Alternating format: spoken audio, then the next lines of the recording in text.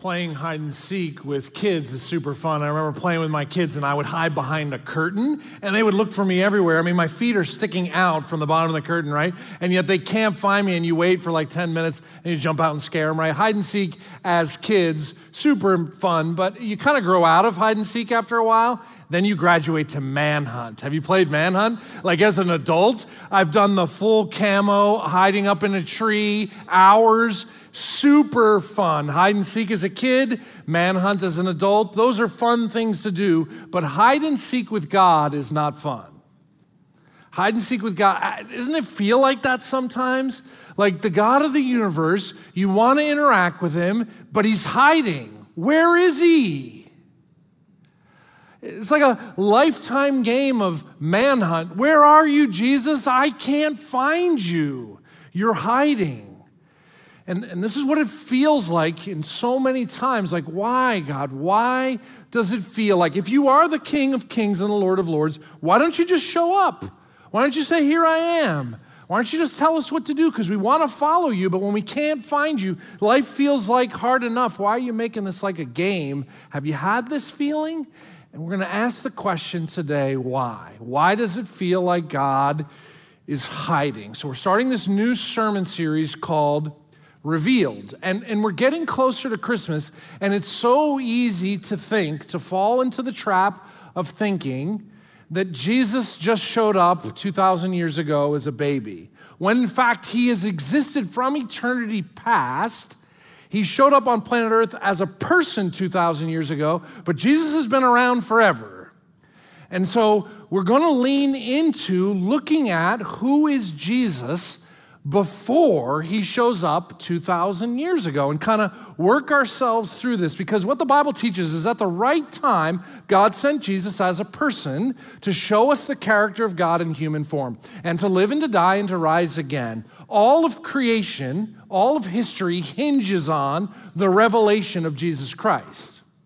He is the way, the truth, and the life. No one gets to God the Father except by faith in Jesus Christ.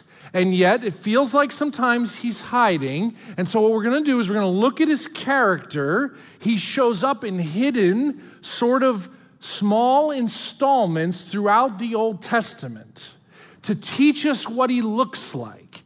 So what we're going to do in November is we're going to work our way through some Old Testament scenes, snapshots, where Jesus shows up to reveal himself and his character and to produce in us a longing for Christ to come. And then in December, we're going to look at when he shows up in life, what does he look like, how character traits. And the whole point of this is that we're hoping that maybe we'll find Jesus for the first time. And for all of us, we'll find things about Christ maybe we never thought of or never knew about before. And all of us would follow Jesus closer, because isn't that the point? I mean, the purpose of the church is to glorify God by helping people find and follow Jesus. So that's where we're heading over the next couple weeks and months, and let's pray before we start. God, thank you that your word is alive and active and that you've brought us to this moment right here. People watching online, at home, maybe in their cars. People here on campus. You know our lives, you know our names, you know our story, you know our circumstance. You are close. And you want to reveal yourself. You're not hiding from us. Help us to see you today. Show yourself to us. Grow our faith and our ability to see through these short moments we share together. I pray through Christ our Lord. Amen. If you have your Bibles, Exodus chapter 3. It's at the beginning of your Bible.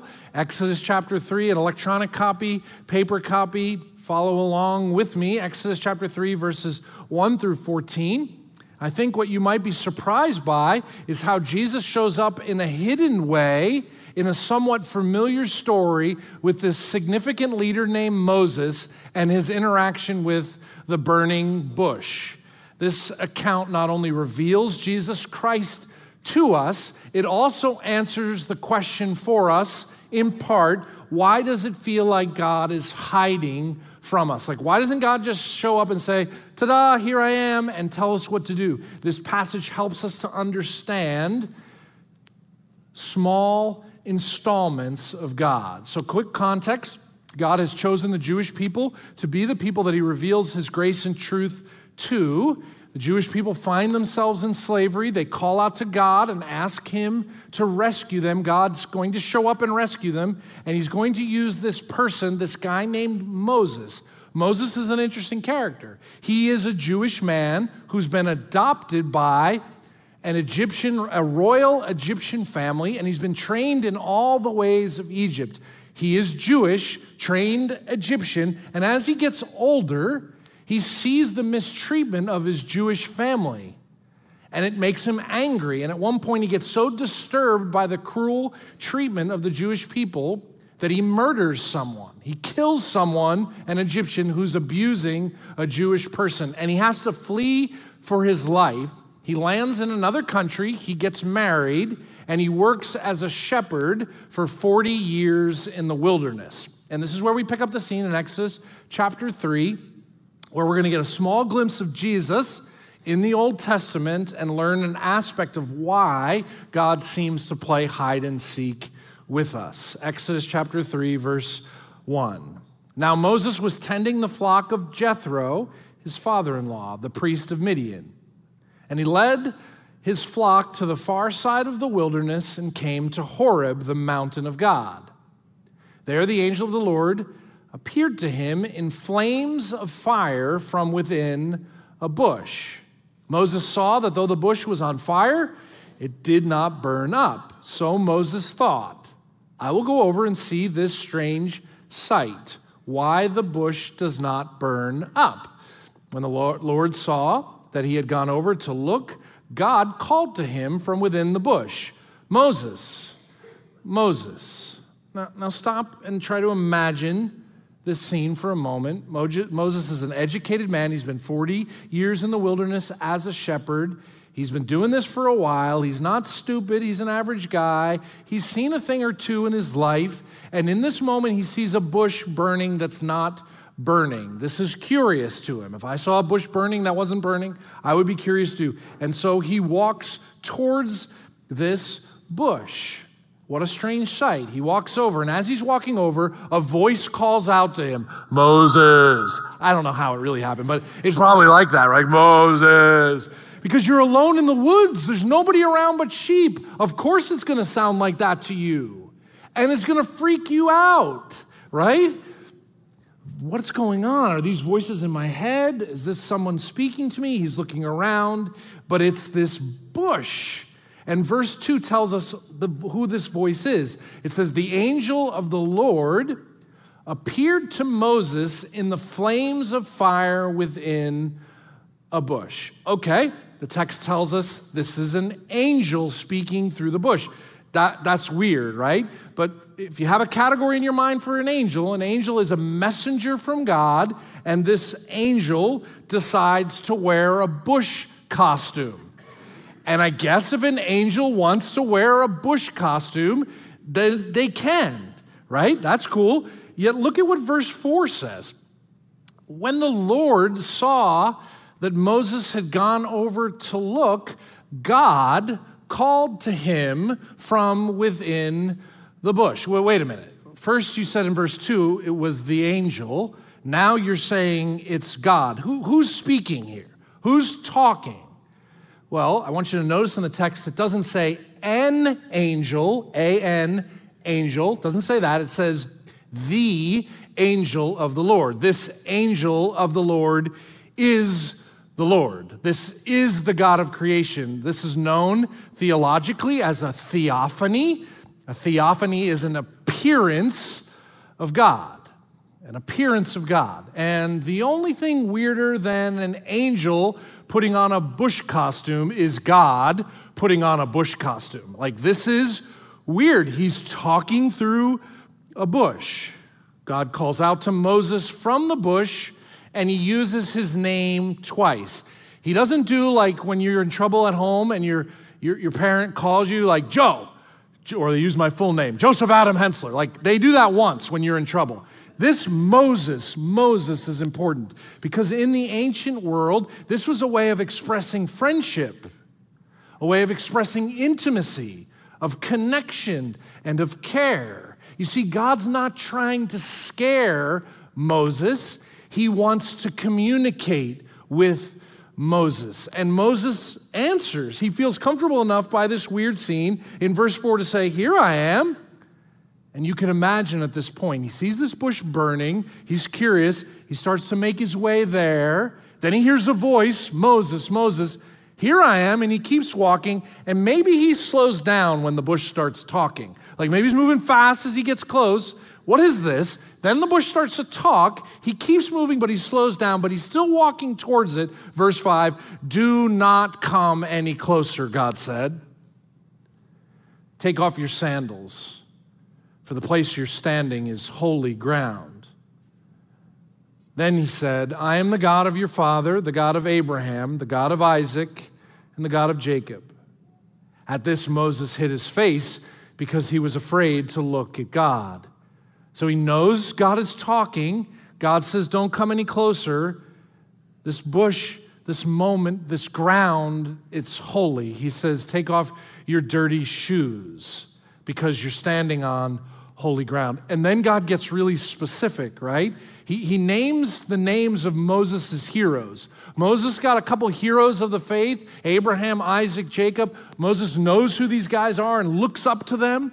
And God says to him, "I am the God of Abraham, Isaac, and Jacob." And in his mind, Moses would go, "You provided for my ancestors. You protected my ancestors. You spoke and used my ancestors. And now you're coming and speaking to me?" It stops him in his tracks. He hits the floor. He scrambles to take off his sandals, and he hides his face because the text says he was afraid to look at God. Moses knows with his whole mind and body at this moment that he is in the presence of Almighty God. He has no idea what's going to happen next. He's just scared. This is weird. Bushes don't burn. Bushes don't talk. And the God of Abraham and Isaac and Jacob is talking to me. Of course I'm going to hit the deck and take off my shoes.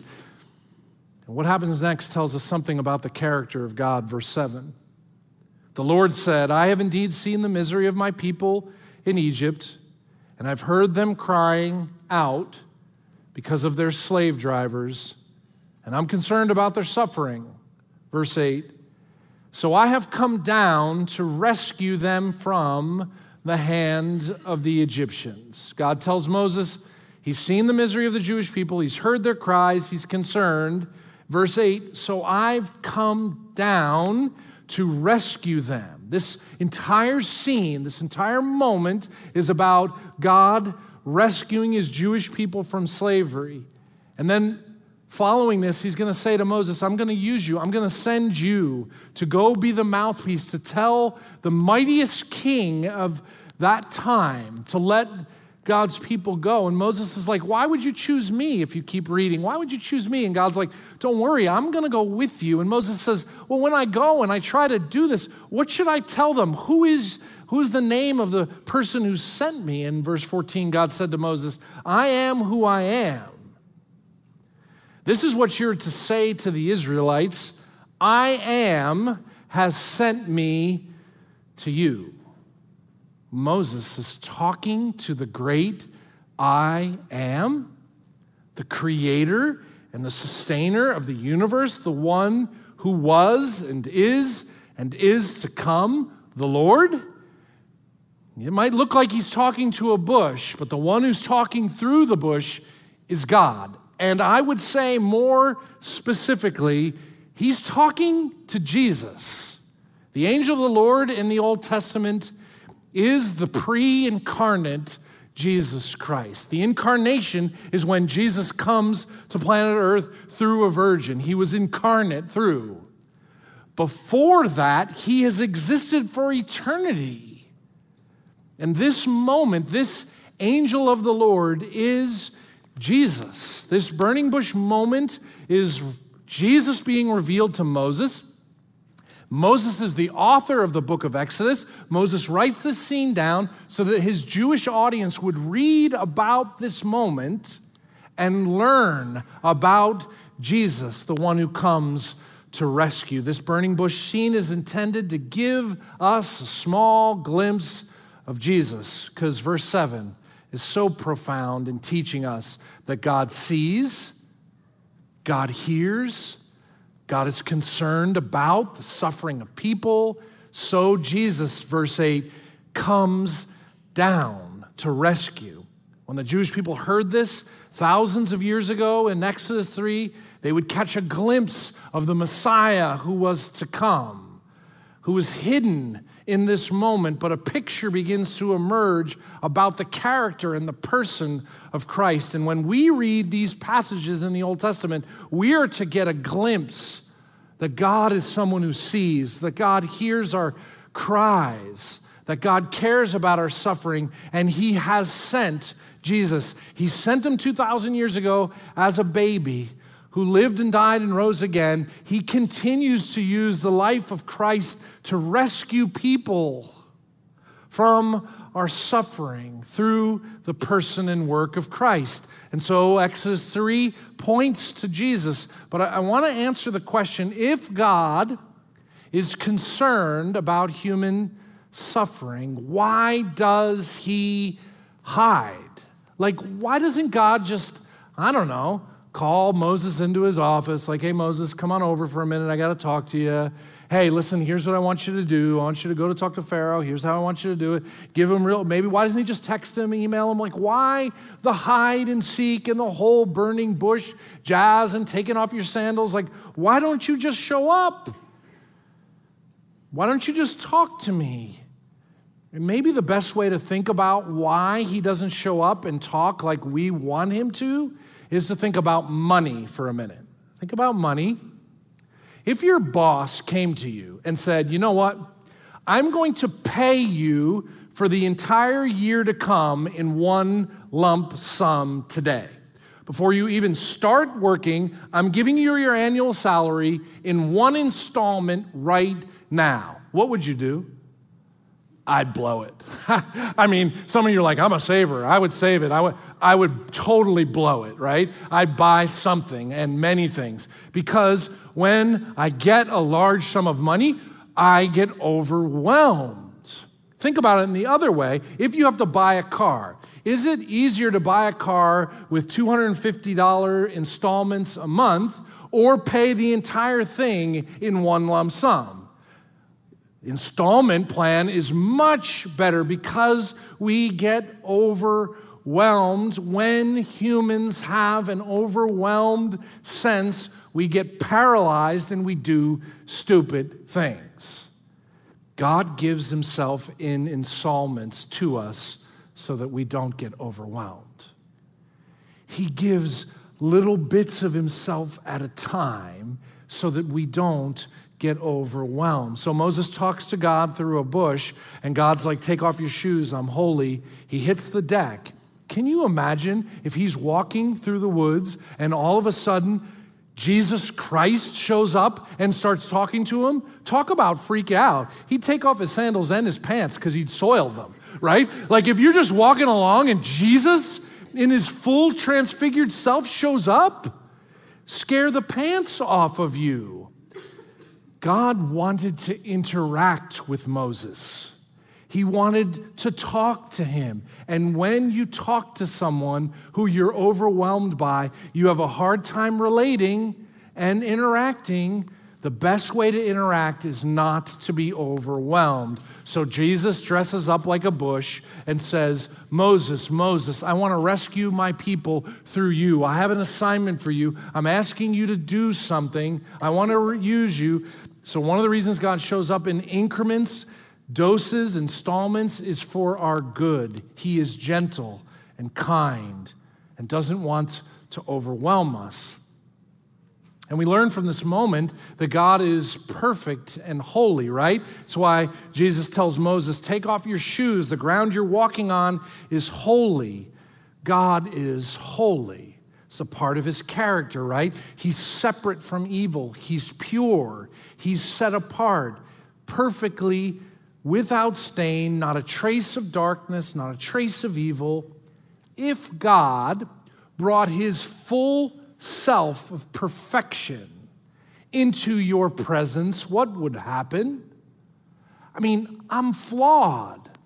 My motives are stained. My words are stained. My actions are stained. Everything I do is tainted by my sinfulness. And in the presence of Almighty, perfect God, what would happen to me? I wouldn't be able to stand or interact or to relate. So God gives himself in installments so that flawed Moses could interact with him, be told what to do, and then go and fulfill his purpose. There's a verse in Hebrews chapter 4 that I think you should write down and consider looking at. Hebrews 4:13 describes the holiness that I think Moses felt in that moment. Hebrews 4:13 says, nothing in all creation is hidden from God's sight. Leave this verse up and let's just look at this. Nothing in all of creation is hidden from God's sight, meaning I can't hide. I can't hide my motives, my actions, my thoughts. I can't put on any front to God and kind of impress him.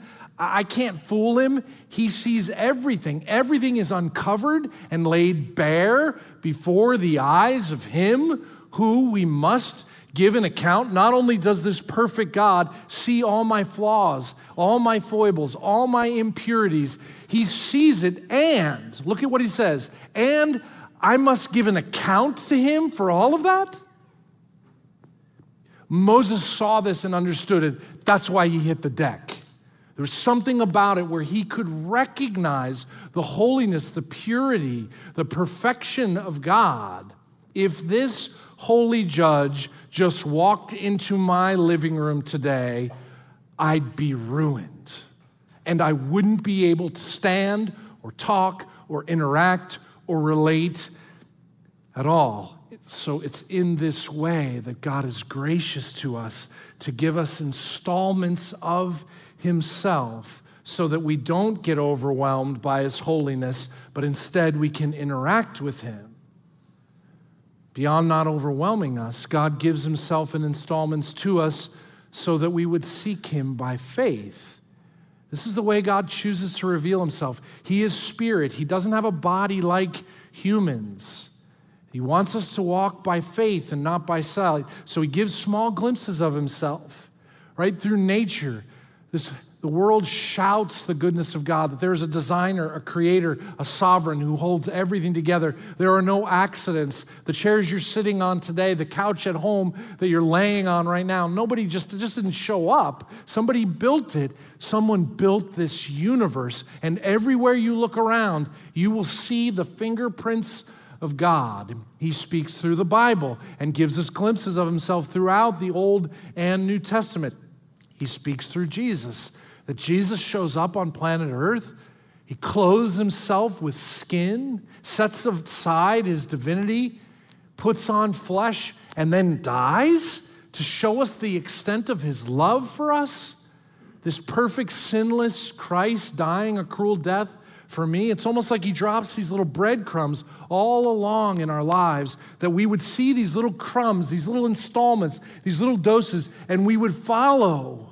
And not be overwhelmed and not check out, but we would follow. We would see that Almighty God wants to live with me and talk with me and walk with me and connect with me by faith. Sinful Joe, instead of being overwhelmed and pushed away by the holiness of God, I'm brought near because of Christ, and I can have a relationship by faith. You want to understand this more? We're going to talk about it more over the next number of weeks, but a great homework assignment for this week is Hebrews chapter 11. Read Hebrews chapter 11, and the key verse in there, Hebrews 11:6 says, without faith, it is impossible to please God, because anyone who comes to him must believe that he exists and that he rewards those who earnestly seek him. The God of the universe doesn't want to overwhelm you. He wants to interact with you, and he invites you into his presence. He is perfect, and I am not, but through Christ I can enter and be connected to him, and that's why he drops these little pictures in the Old Testament and in our lives today so that we would walk with God by faith. Now, I wonder if you've seen this in the supermarket. this little plastic basket of blackberries, right? Costco, Walmart, wherever you go, you can get yourself a little plastic basket of blackberries. And I wonder if you know what these blackberries are for, right? What's the purpose of a blackberry? I would love to. Ready? I want to read to you a poem by a woman named Elizabeth Barrett Browning that explains to you the purpose of a blackberry. She wrote, "Earth's crammed with heaven, and every common bush afire with God. But only he who sees takes off his shoes. The rest sit around and pluck blackberries." What's the interpretation? I'm going to go to Costco this afternoon. You're going to go to Walmart. You're going to go through sections of food, fruits and vegetables like crazy. All the food you can imagine laying on these shelves, packaged up for you to take home and cook something delicious and eat. Everywhere there are things to see, but most of us just go, oh, blackberry.